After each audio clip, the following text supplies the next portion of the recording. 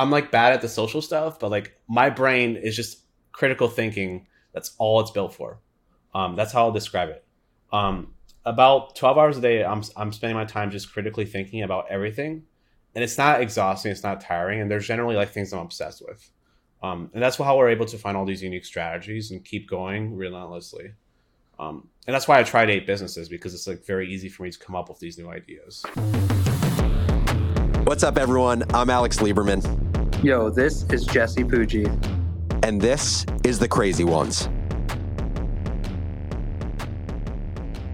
What's up, Misfits? Welcome back to another episode of The Crazy Ones. Now, before I talk about today's show, I have one small housekeeping item. Jesse and I are drowning, absolutely drowning in emails from listeners, and we love it. So I just want to keep us drowning. Shoot us an email saying hi, 2 letters, H-I, to thecrazyones@morningbrew.com. It will take 15 seconds, and Jesse and I will 100% get back to you. We've had so many cool conversations with hundreds of listeners at this point. Now, let me talk about today's guest.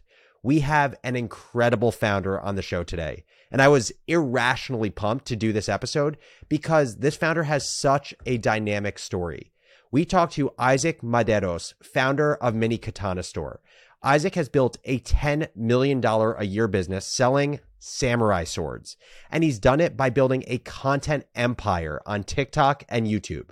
Mini Katana Store has 2 million subscribers, gets 300 million views per month, and its most viewed video ever shows a jacked samurai cutting a bullet in midair. On top of that, we talked to Isaac about what it was like failing 7 times in business before having the win with Mini Katana.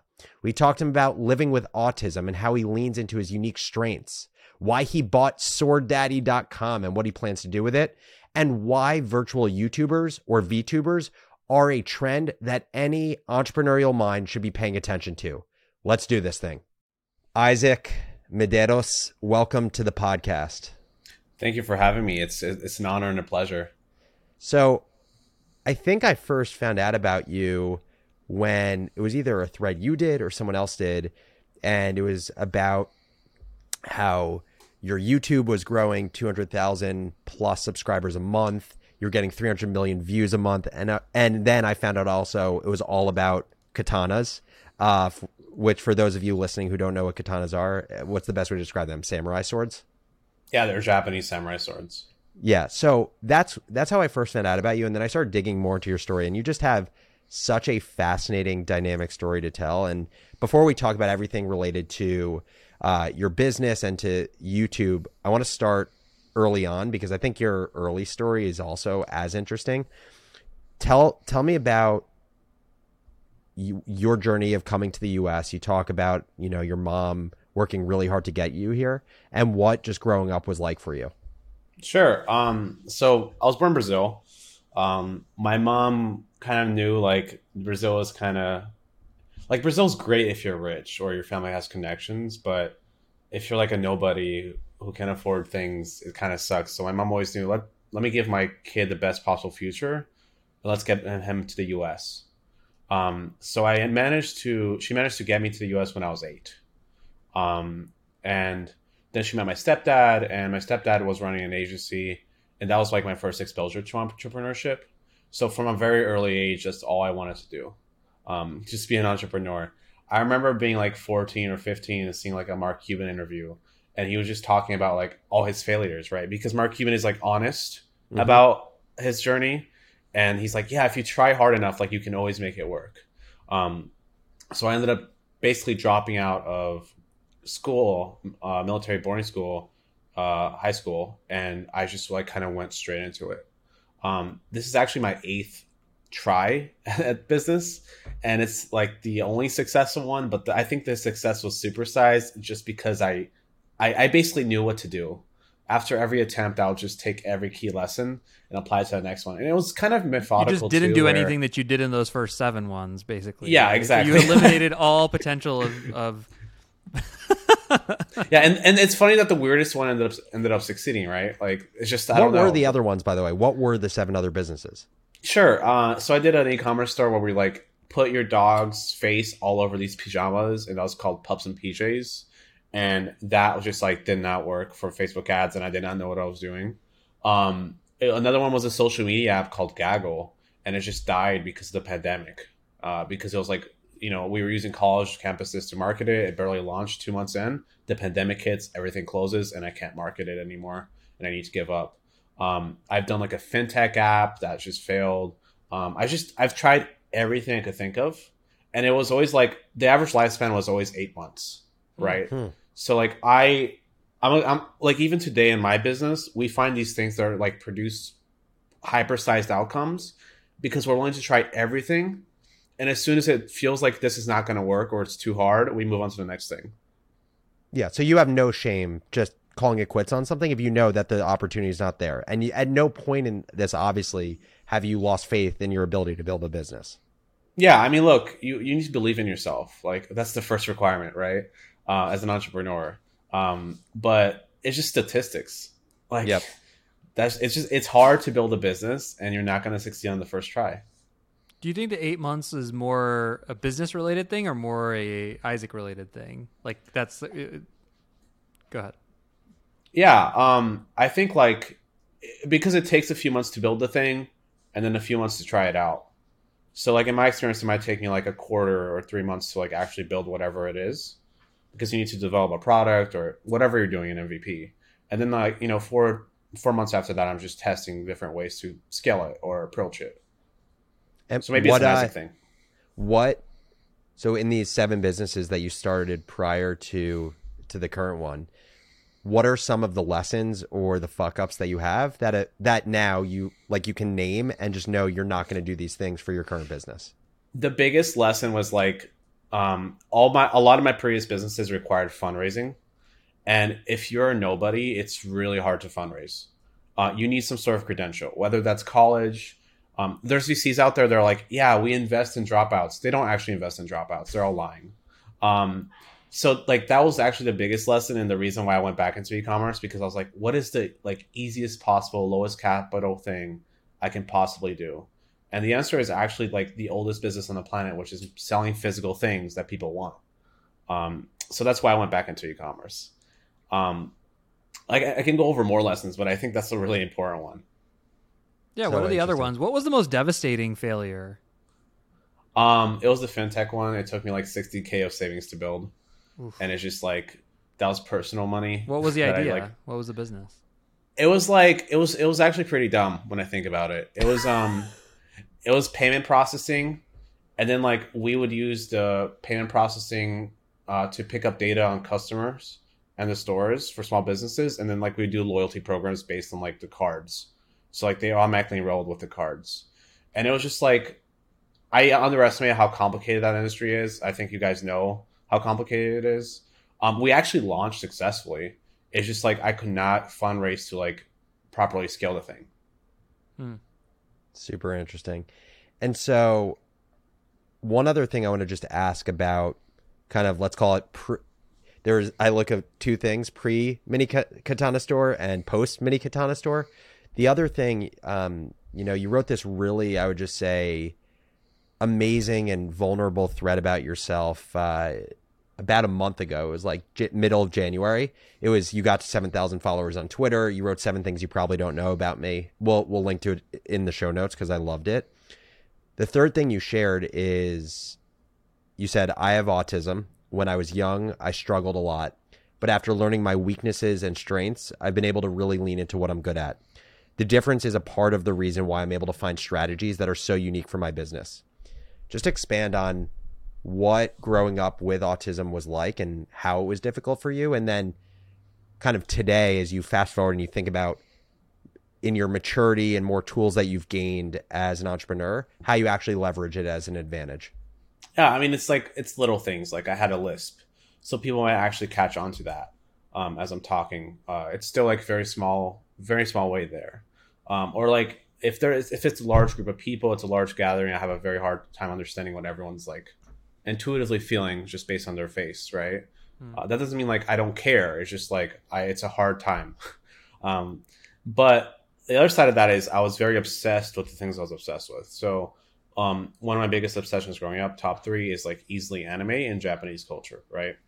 And what I mean by that when I say, hey, this lets me build unfair advantages is I'm like, I recognize the opportunity in the anime industry when nobody else did. And the sword business is actually just like an extension of me knowing that customer base very, very intimately, more so than like almost anyone I encounter, even other people who are obsessed with it.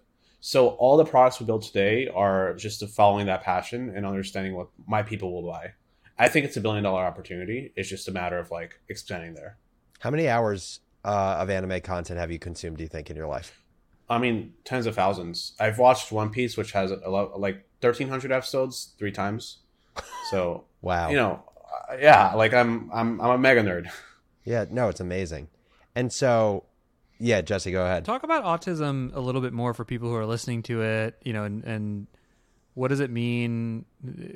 How, it sounds like you turned it into a superpower in different ways, but I'm curious, just for those who aren't that familiar with it, what exactly is it? What are the challenges that it creates for someone like yourself and others? And then if you have 1 or 2 anecdotes for either how it's really been a challenge or really been a positive, that would be awesome.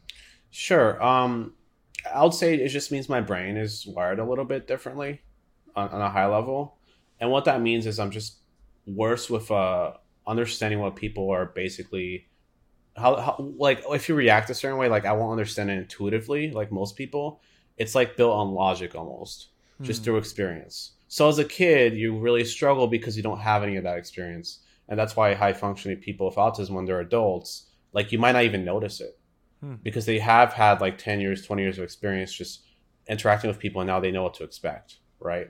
So that's the first thing. Like my interactions with people are built on this expectations and experience, and it's not necessarily intuitive.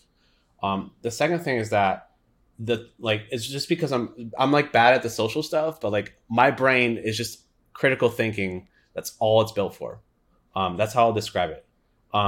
About 12 hours a day, I'm spending my time just critically thinking about everything, and it's not exhausting. It's not tiring, and there's generally like things I'm obsessed with.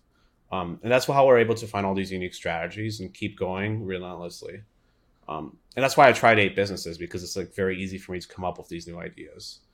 I will say, like anecdotally, like as examples of how this plays out, this was recent where I got into an Uber with my girlfriend, and the Uber driver was making, like, he was playing a joke, right? Where he was like, I know you're going somewhere, but let's pick up a Starbucks real quick. And he was like saying it in a joking tone, but I didn't recognize it. Like I didn't recognize the joking tone. I got pissed at him. I was like, no, we're not going to Starbucks. That's stupid. We're paying you. And my girlfriend was like, Isaac, he's joking. And the Uber driver was like, yeah, I'm joking. But like that still happens, right? Right. Like that'll always happen. But that's like where I struggle. But do you feel less emotions yourself? Like, do you yourself? No, but I don't understand them. So like, if I'm really overwhelmed, like it's like, why am I overwhelmed? It could be as simple as me being hungry, and I just won't understand that. Wow. And it'll take me like a few more hours to process that than somebody else. So like all the interesting. bad things in my life are a result of me not understanding myself, or other people, what they're thinking. So, I mean, it sounds like it's very clear in your business where this can serve you, which is, it sounds like you can have an abundance of ideas. You can have an obsession around the thing that you're doing. So you have an obsession with Mini Katana's store right now. You had an obsession with anime for your whole life, other things as well. And I can imagine, like, in critically thinking about just your business, like how to have a sound business, I can imagine you being really strong at that. Where I could see it obviously becoming difficult is, we were going back and forth on Twitter, and I think I'd asked you how many folks are on your team, and I think you told me like 11 full-time, 16 script writers. Like you have people, like a lot of people in your business now. I can imagine that becoming more and more difficult in terms of managing people effectively, understanding kind of the way you need to communicate to them such that they're the most motivated and feel good about working with you. How have you tried to, like, what tools have you established to try to at least make that weakness or blind spot for you not weak enough where it can really hinder the business? Sure. So I want to start off by saying, I think because I don't understand people intuitively, I am forced to think about people more like than somebody normal would. I spend a lot of time thinking about how people are feeling about me or some experiences 10 years ago I still think about, like I could have done this a lot differently. Wow. And you'll find a lot of people with autism have the same issue where they overthink situations just because they didn't understand them like at the time. Right. But what I've really done is I try to hire the best people to manage the people. And I put a lot of faith and trust in my team. So one of these people is like Carly. I brought her on 2 months ago. I convinced her to leave her agency somehow, which she owned, and come work for us. And she's just quickly taken over like a lot of the support and marketing departments on my team. And it's very hands off for me. And now I can focus on the things I'm strong at. And that's what I've always done. I try to hand over leadership responsibility because I know I'm going to be weak there. Yeah, I want to back up a little bit. Alex mentioned some stuff to me, but what's the eighth time's the charm story here? Like, what actually happened? How did you succeed after, what is the business? What does it do? How do you make money? Just tell us all about it. Sure. So the Mini Katana founding story goes, I found this samurai themed letter opener at a gift shop, and I was really excited about it because I had never seen something like that. It was $50 and I bought it and brought it home, and it fell apart. It sucked. But I recognized, hey, this is actually a pretty cool product. Let's just make a better version of it. And that's actually a pretty common thread with like all entrepreneurs that own large businesses. They've just made a slightly better version of something. Mm-hmm. So that was my first product. And I tried Facebook. What year is this? This was, it's been such a blur. Super late 2020, like December, November. Got it. So you're 23 at the time. Yeah. And so I tried Facebook ads and I get like a 3 ROAS out the gate or something crazy. And I was just like, I don't know anything about ads, but I know like I'm getting a return on my money and it looks really good when I show it to other people. So I had a good product. Some people don't know what ROAS is. So tell us, what does that mean? What does ROAS mean? And what were the actual numbers if you can share them? Yeah, it's like return on ad spend. So for every dollar you spend, for every dollar I spent, I got like $3 back. And the product, just to be clear, the product, was it the opener, the envelope opener? Okay, that was your first product. It was just a better version. And that product, it was basically a success, but Facebook ads banned us because it was a weapon, right? And there's no like way to reach out to somebody at Meta. And I think that's Meta's biggest problem, is just like doesn't care about advertisers, even though it's their business. Did you source this? Like, did you sell it? Did you try to sell it before you had the product? Like, tell us the inner, what were the specifics of that story? I mean, when I found the product, I didn't know how to manufacture anything, but I watched some YouTube videos and I think they were drop shippers. Like, that's what I was watching because that's what you encounter at first. But I went on Alibaba and I just started messaging every manufacturer until one of them was willing to make it, limit like small unit count for like $5,000. And I maxed out my credit card to do that. And I basically remember lying. Like, I was like, yeah, we're really big and we can like get 10,000 units of this. I just need like a few hundred samples to make sure the quality is there. And that's how I managed to get a manufacturer to like do it and take it seriously. Genius. But yeah, I launched with Facebook ads and it like worked, right? So I was like, yes, we have a business, but the ban was devastating. I remember the journal entry about it. I was like, if this doesn't work, I'm going to give up. And I'm going to go get a job. And I tried like Pinterest ads, Twitter ads, everything I could think of after that. Snapchat broke even. But what ended up working was a TikTok video. And not the first one, it was the second one. And we got 4,000 views and 1 sale. But like, that's all I need. What was the video? It was just like unboxing a big katana with my mini katana. That was the concept. It was just like a really good hook. It's an interesting hook. So at this point, by the way, you've gone into other products now, because you just said like mini katana and big katana, but okay. Just to clarify, I bought this big katana for the video. Got it. From Amazon or something. Yeah. I may be skipping a few steps here. No, it's all good. But I posted this video, got a sale, and then I posted more videos, and then New Year's I sold out of the letter openers because one of them just blew up, got 100,000 views. And that's the business. Everything we do today is just like a very extreme version of that. And were you banned from every advertising platform or just Facebook? Just Facebook. And to anyone out there, like, Snapchat is desperate for your dollars. They'll be more friendly. Twitter's more desperate for your dollars. They're more friendly. It's just, By the way, Isaac, Facebook is. why didn't you give up? I mean, this was your 8th business. Were you 8 months in around like when the Facebook No, ban this was happened? like 3 months in. Okay, like so 4 you weren't months at your in. 8-month mark yet. Yeah. So you had. But you had- also, like, I maxed out my credit card like for $5,000, and I so had. you're like, I got to products. sell these swords one way or the other. Like, yeah. This is going to be like Alex in 6 months with the plunge. With my He's plungers, gonna- exactly. No, he's going to get banned from something. The park's going to throw him out, and then he's going to have to run around selling his plunge game. Yeah. I think that plunge is the perfect viral product, and that's going to be your main channel if you can crack it. For That's the record. hope. Yeah. Boom. All right, so you see the TikTok gold, then what happens? I run out of stock. The manufacturer is pissed at me because I don't reorder like enough to justify their cost of building it. So I just go on Alibaba and I pivot to keychains because keychains are really cheap to manufacture, and like you can find way more people to make that for you. So we started like the keychain line. I sold that for 3 months until we started introducing the big swords into the picture. But how are you And that selling? changed the These are just business. making TikTok videos, and then that's Yeah. driving traffic. I would like air freight things into my small apartment, which was turned into a warehouse at that point, make a TikTok, it would sell out. And that was really valuable at first because it provided a feedback loop, which like just perfects your craft, right? Right. Because you see the sales directly from the video. And I got good very quickly at creating perfect hooks, going viral every single time, and selling out every single time. And what does sellout mean? Like what kind of volume of dollars are we talking? Our first month we did like 50K in revenue. But that's top line. huge, isn't it? I mean, that's bigger than anything you'd done up until that Yeah. point. No, I was freaking out I didn't think it was real. Like I was like, this is like I encountered a scam. I don't know. I felt guilty. Like, Yeah. Yeah, you got to you It found a feels hack like in the magic. I don't know if Matrix. you felt that too, Alex, but the first month we ever made money in business, I thought it was like magic. Like I was like pinching Oh, myself, yeah. thinking this can't be real.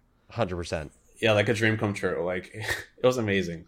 And just okay, so to me, there's like a very big stepwise change in making a physical product when you go from like letter opener and keychain, which you could buy off of Alibaba, and like they have these already existing, to making full fucking swords.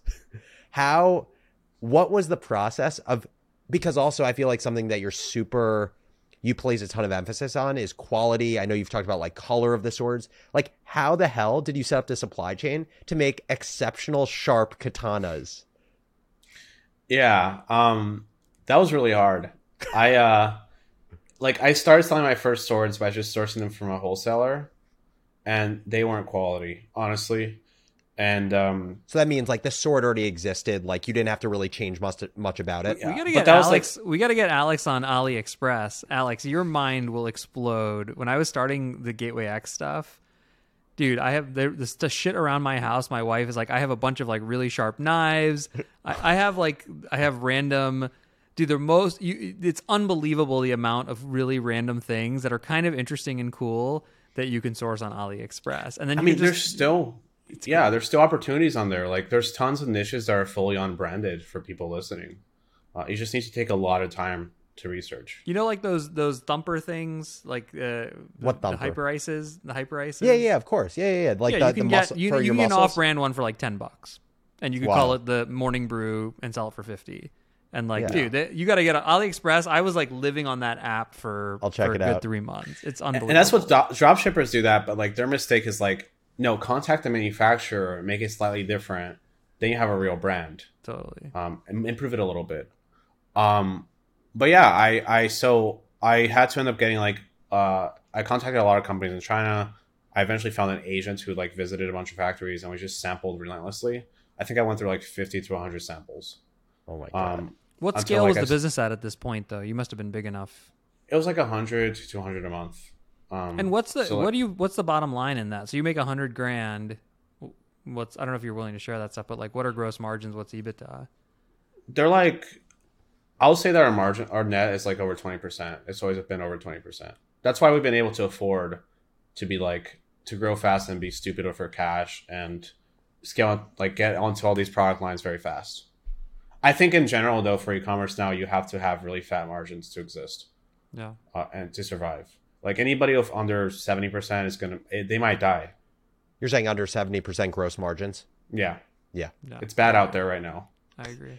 Well, You're- we'll talk about it in a minute because you've said this before, and I don't want to divert from talking about where the business is today. But I just want to remind myself. Let's talk about just like your view on DTC, because I know like you have a pretty morbid view on most DTC brands and why it's gonna be very hard for them to survive, especially if they're not creating organic content. So we'll talk about that in a minute. But okay, so you went from wholesaler, worked with sourcing agent who was working with the factories to make your own swords. And then when was the massive inflection point in the business? When did that happen? So basically, I did something very sneaky. When you're growing really fast, you don't have cash. And if you're like a nobody like me, nobody's going to give you cash, right?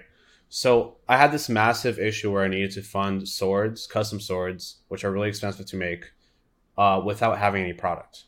So what I did is I made a single one after like the happiest sample I got was the one sample I used. And I pre-sold it. I pre-sold 300 units for like $150 or something. And I included like a free item in there just like as a gift for the pre-sale. My customers waited 4 months for me to have a product, but I managed to like fund the entire first purchase order with that. And that's like really what really changed my business. So instead of like borrowing money from, high risk lenders or whoever, like that's what I ended up doing. And were you doing YouTube yet or no?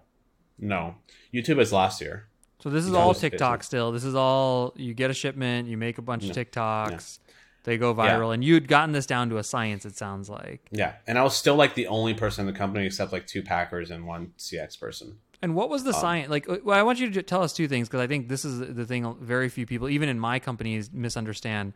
First, talk about the process, the sweat and the blood that go into actually figuring out, and then tell us, if you're willing, what that formula is.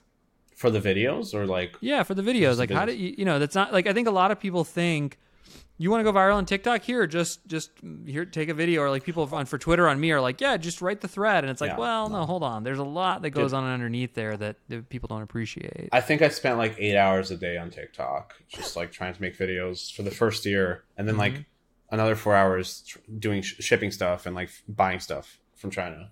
And what'd you do in those 8 hours? So it's a lot of it is research and just knowing what works on TikTok is being a user on the app, honestly. But after that, I would post 3 or 4 videos a day. And, each video would take about an average of an hour to record because I'll do a lot of takes. I'll do a lot of voiceovers and test different things. Would you edit them or you had an editor? I edited it. I did it all myself. So I was like the creator at this point. Yep. And what ended up happening is like a lot of videos failed. But like that kind of volume made it so it's like Mr. Beast says, it takes 1,000 videos to make one good one. Mm-hmm. That's like what everyone misses out on as a creator. It's wild. And what did you learn then? Like what became the formula that tended to work? Yeah. So I'll say about 80 through 70% of the video is just like the hook, which is like the first 3 seconds. If you're an email marketer, it's like the subject line is the most important thing of the email. Every marketing form has that thing, right? So it's like the first 3 seconds, your job is to give people a reason to watch. Right, you have to make the video worth watching because otherwise they'll scroll away. So what's your favorite few hooks in videos that you've made? Yeah, sure. So like, I've done stuff that's ridiculous. Like, did you know that if your katana arrives broken, we will give you our firstborn child? Like, and that video got 10 million views, and we explained our CX process. Like, and now you don't have your firstborn child anymore. Yeah, but like it's so ridiculous. Like people are like, they sell swords and they're talking about firstborn children. I'm gonna watch this. It could be as simple as like unboxing a product because our product is so visually interesting that's a hook, right? For plunge, you might want to do like Man of the Street style where you go around and just like $100 if you can beat me at this game, or $100 if you can throw a plunger into the center. That's a hook because we people did that like yesterday. Watching the challenge. Yeah, there you go. So there's a lot of ways to approach it. The things I find I'm curious, Isaac. One thing that I believe, and you can tell me your version of this. Like, I started writing threads on Twitter, and I've done, in the early days of Facebook, we would make ads that were like targeting people who loved music and saying like Kanye West says to get a music degree or something. Like we would, and anyone who's done that, and it sounds like all 3 of us have done versions of it. You did 60-second startup, Alex. Like, by the time the thing makes its way to a best practice hook, it's basically too late.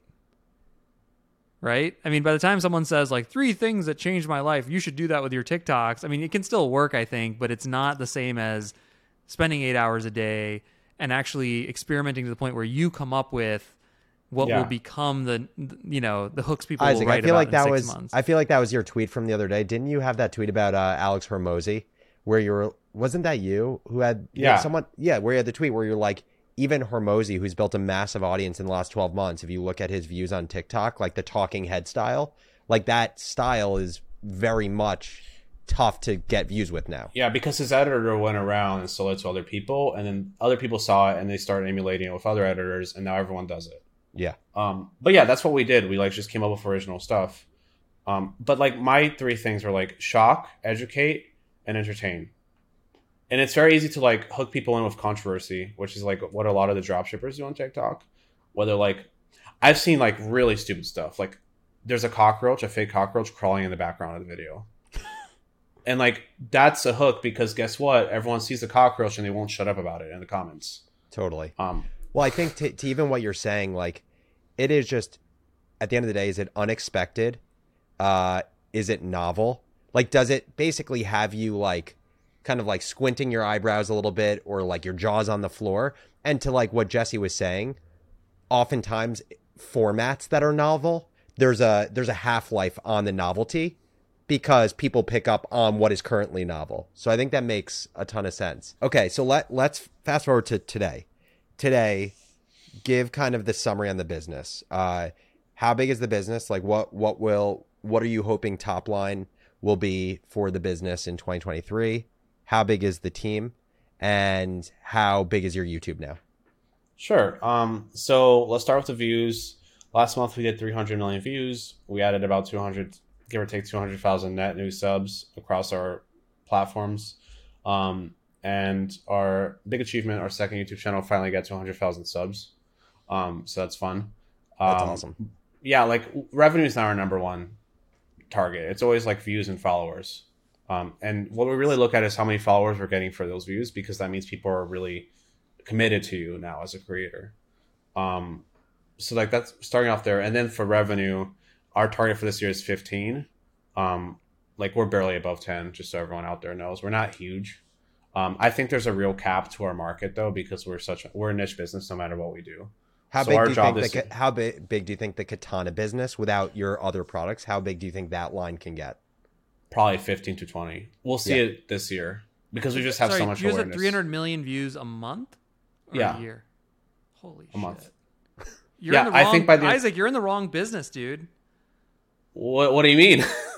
You're getting 300 million views. I mean, if I had a website that was getting 300 million views, 300 million hits a month. No, dude, he thinks of his business as a media company. Like he said, their 3 metrics are subscribers, views, then revenue. Like if that's how you're ordering it, here's the math we should do, Isaac. What's the CPM you're generating effectively, right? That's the whole internet trades on RPM and CPM, or RPC and CPC. The whole internet, that's what the whole internet is based on, an arbitrage between revenue per impression and cost per impression, or revenue per click and cost per click. That's, for anyone listening, that's how the whole internet works. And so in your case, you're saying you get 300 million views and let's say $15 million. What's the math on that?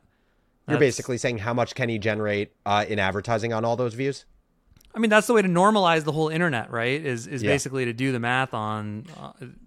So that's 300,000.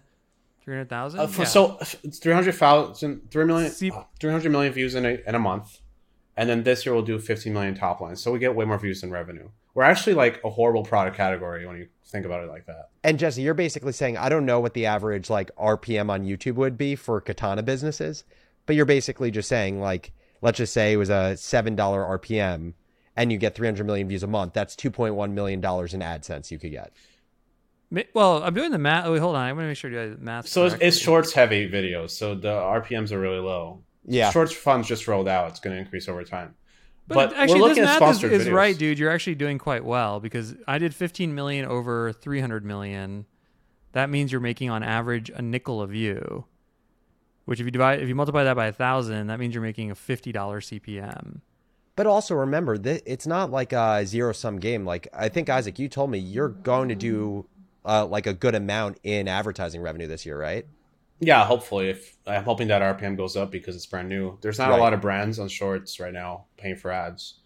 But like we're doing other things. We're trying to get sponsors for videos, which is like a new initiative. We're also doing collabs, which we have a lot of reach. So if your brand wants reach, work with us. We're also launching a newsletter when we want to make it the biggest anime newsletter in the world, which we think we can do because of our reach, and that will have Yeah. sponsors as well. So we're acting like a media company. Yeah, I think that's right. I mean, I think this can be a media business. Given Yeah. I'd say like also think about what you're best in the world at, which clearly, maybe you make a really great katana sword. I don't know anything about them, but that's probably not what you're best at the world at. And you're best in the world at making amazing content that's engaging, that shocks, educates, and entertains. I mean, what we have is distribution, right? Like that's our model. Yep. Like we didn't get distribution from Meta. We didn't pay for it. We just made it up ourselves with good content. I love it. I want to ask you when we come back from the break about your most viewed short ever, which currently stands at 149 million views. It's a YouTube short of a man slicing a bullet using his katana. But first, a quick break. Take your business further with the smart and flexible American Express Business Gold Card. It offers flexible spending capacity that adapts to your business. You can also earn up to $395 in annual statement credits on eligible purchases at select business merchants. That's the powerful backing of American Express. Terms apply. Learn more at americanexpress.com/business gold card. Okay, so I was on your YouTube today, and most popular video is this jacked guy, no shirt on, slicing a bullet in midair with a katana. How do you think of this idea? Or how did someone on your team think of this idea? And did you know it would crush before you posted it? Yeah, so this has been done before. Just for like, there's a guy in Japan that did this, so we're not original here. We just I think filmed it better. But so that video, we knew it would do well. We wouldn't know it would do that well. We never know how well a video is going to do. Like that's kind of hard to figure out. It's all just rolling the dice. But I will say that video was also kind of a negative video. And that always shocks people. Because what ended up happening is we got record views that month, sure, for that year. But also we got record low conversions. Mm-hmm. Because that video was too low intent. It's like severely low intent. And it crowds out every other video that's high intent. When you say crowds it out, what does that mean? YouTube starts favoring it so much that it was just push that one instead of anything else. That's interesting. So it's like this very happy medium where like you want your channel to continue to grow. You want to get a ton of views, but you actually don't want to be too viral. If it's too low intent of a video, that's not educating nearly enough about your product. So what we're doing is we're going to get to 1 billion views a month this year, but we're optimizing that to be converting views. Yep. If we wanted to go really faux aggro with shorts, we could probably like do 500 million views next month, but with all ridiculous videos. But like if that doesn't make me money, then I'm not doing that. Yeah. I mean, it's the same thing in paid media, right? Like you're basically looking at your view to conversion. Like the same thing happens in Facebook ads, by the way. Like if you have an ad that gets a ton of clicks and engagement, it takes up all your budget and it might not be driving the conversions downstream. And so you actually don't want it. You want to get rid of it. It sounds like very similar. Totally. I want to, in the remaining time we have, I want to ask you a few more questions, kind of more related to like business building and how you think about things as a founder. And then actually the last topic I want to talk about is you had done a thread on VTubers. And I want to just get your view on that because I think it's fascinating what's going on. First of all, you're a solo founder, right? Yeah. Are you a solo founder by choice? Like, do you prefer being a solo founder? And what do you view as the pros and cons of doing this whole journey by yourself on your own? I think the biggest con is like sometimes you feel like you're insane because like nobody's going to get you, right?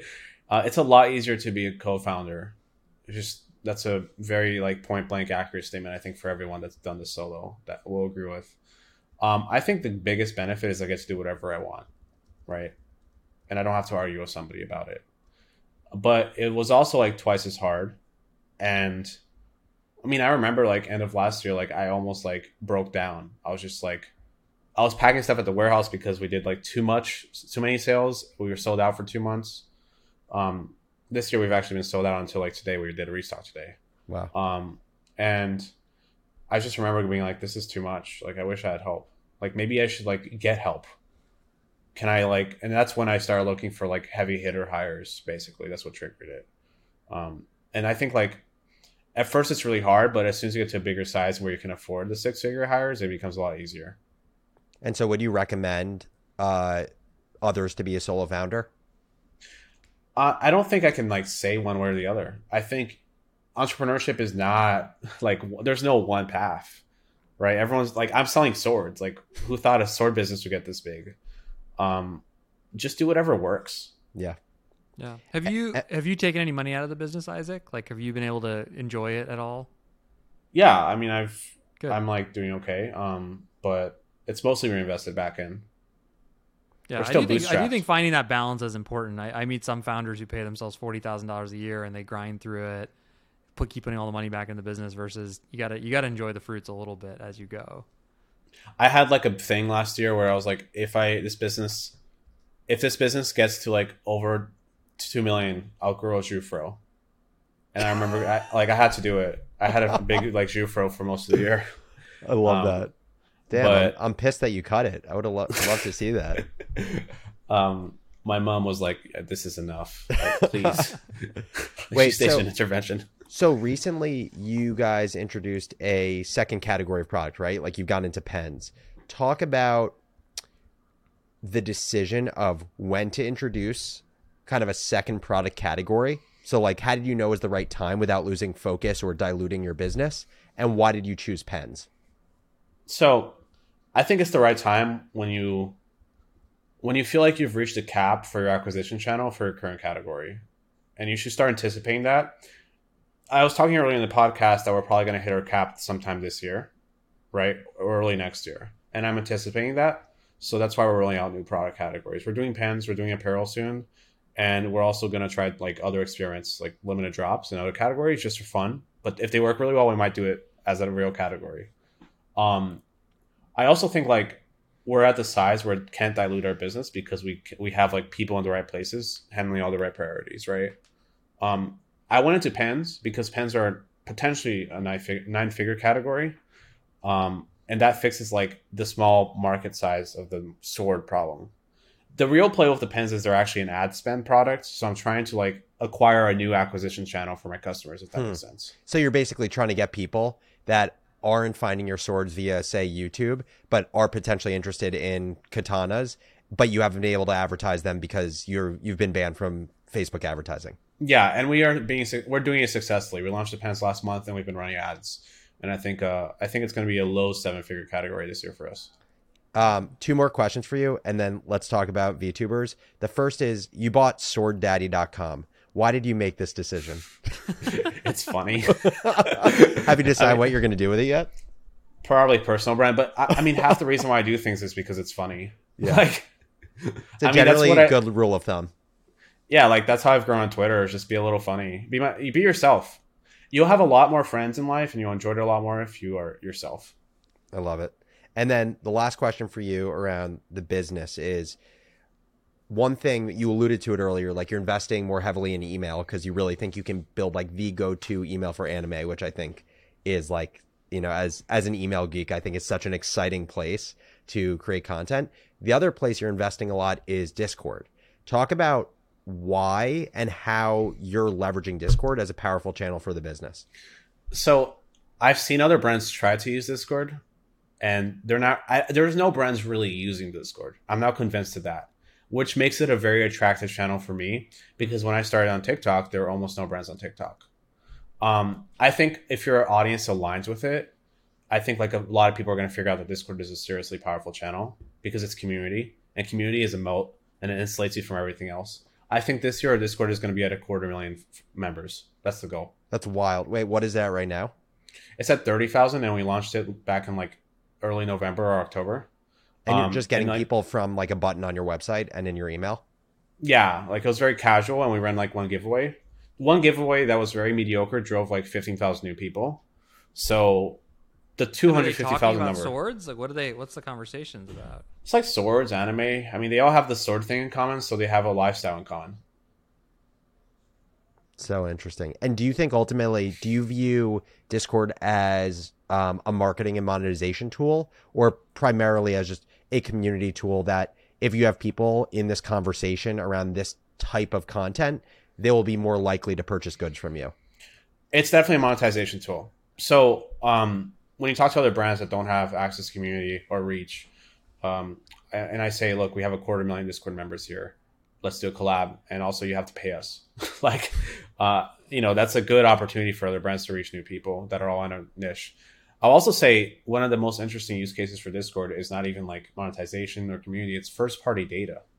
What I mean by that is, how did I know pens were a good category? I asked. I talked to them like daily. And because of that, I know exactly what my customers want and what they're thinking. So interesting. And just the last point on that, do you have like a full-time community manager? Like, how are you keeping it somewhat organized and not turning it into like full anarchy? If you try to get to 250,000 members, like there's a shit ton of organization that has to happen there. We have a mix of like, we have moderators that are mostly like super fans of the brand. And they're like mostly just volunteering on their time. It's awesome. But we're bringing on like a really serious community manager soon here, I think. And like that's going to be a key part of our marketing mix. Love it. Last question for you, and then we're going to do a startup AMA at the end. It's where we take one of our listeners' questions and we can all kind of just go around the horn. Is you wrote a thread about VTubing. Explain what VTubing is and why you think it is something that people should pay attention to. Sure. So I discovered VTubing ages ago. I just want to tell this story, if that's okay. It's just wild. Yeah. And then I go to Anime Expo. I think this was 2 years ago, or I don't know when it was, but I went there and there was a line of 200 people for an iPad. And I'm like, what's going on here? And it turns out there was a VTuber on that iPad, and it was a meet and greet, and they all paid like $30 for it. Oh, like the actual like virtual, like the avatar was on the iPad? Yeah, like it was live streaming on the iPad, and people were lined up to meet her. And it like, actually I saw it taken to a next level in the next event where they hooked her up to like a virtual signature machine that copied her hand movements, and she was doing signatures while live streaming from the iPad. And I was just like, I don't know whether this is dystopian or like, I don't know what to think right now, but it's really interesting. So VTubing is when you take a cartoon character, or not a cartoon character, you take an avatar, whether that's an anime avatar or whatever theme, and you hook it up to your face tracking, and you live stream with that avatar on a platform like YouTube or Twitter, TikTok or whatever, and that's just live streaming video, and you create like an online persona without using your actual likeness. So like, think of it like anime, but like live streaming. Mm-hmm. So you can watch your favorite anime girl on live stream. And it's interesting because it gives companies the opportunity to build like IP that they own. That's basically a person that can build a parasocial relationship with millions of people. So like, it hasn't happened yet, but I'm willing to bet that somebody will get to like 10% of Mr. Beast level as a virtual character, and that a company owns, which is insane. Well, I mean, it's no different than Disney, just built on the rails of the internet. Yeah. Actually, that's even smarter than what I said. No, well, and I mean, also just to give some perspective here, because like this is very much early days and it's on the upswing. But in your thread, you called out a few of these VTubers, and like they have like very significant scale. It's like there's one that has Gargura, which is 4.28 million subscribers. Another one has 2.19 million subscribers. And to your point, it's like when a virtual avatar is the personality, all of a sudden you've taken out personality risk. The old adage about Disney is like Mickey Mouse isn't going to do contract negotiations with you. Yeah. You did an episode about Mr. Beast, and you guys talked about how he has key man risk. That was a big point of the episode. Yeah, this removes that. So interesting. Amazing. Let's do the AMA. Okay. Yeah, let's do it. So for the Startup AMA, we have a question from a listener, and this is a question I've gotten a lot, which is yes or no on family working together in business. What do you guys think? So I've had to fire my mom, so no. What was she doing for you? She was just picking and packing at the warehouse because we needed extra help, honestly. Damn. I was pretty desperate, Isaac is ruthless over here. I mean, I really didn't want to do it, but Had to be done. Had to be done. It's business first, man. You can't feed your family without your business making money. Yep. Jesse, what do you think? I think if I had to gun to my head, I have to give one answer. It's no. Yep. I mean, as a general rule, I think it obviously depends on the personalities, the age differences. My brother interned for me. Like, in general, I would try to avoid it because it's just, you can't fire your family. You can fire them from your business, but you still have to hang out with them and see them. And it's like classic. The business man in me was just it has like low to medium upside and lots of downside. Yeah. Right. And so just in a simple thing, why would you do that? Yeah, I agree with that statement. As I also say, my mom's been my executive assistant for the last 5 years. But no, I generally agree with that. If gone to my head, I'd say no. I think at the end of the day, the downside is huge, which is you lose relationships with the most important people in your life. It can work, but also it can work having someone who's not your family member, building a great business with them. I mean, I'll support my mom without her working, right? Like that's what I want to do, like with my success. 100%. Well, this was awesome. Isaac from Mini Katana Store, thank you so much for joining the Crazy Ones. Thank you for having me. Incredible story.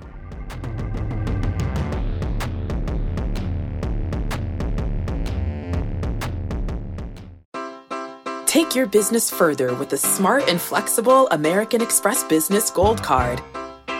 It offers flexible spending capacity that adapts to your business. You can also earn up to $395 in annual statement credits on eligible purchases at select business merchants. That's the powerful backing of American Express. Terms apply. Learn more at americanexpress.com/business gold card.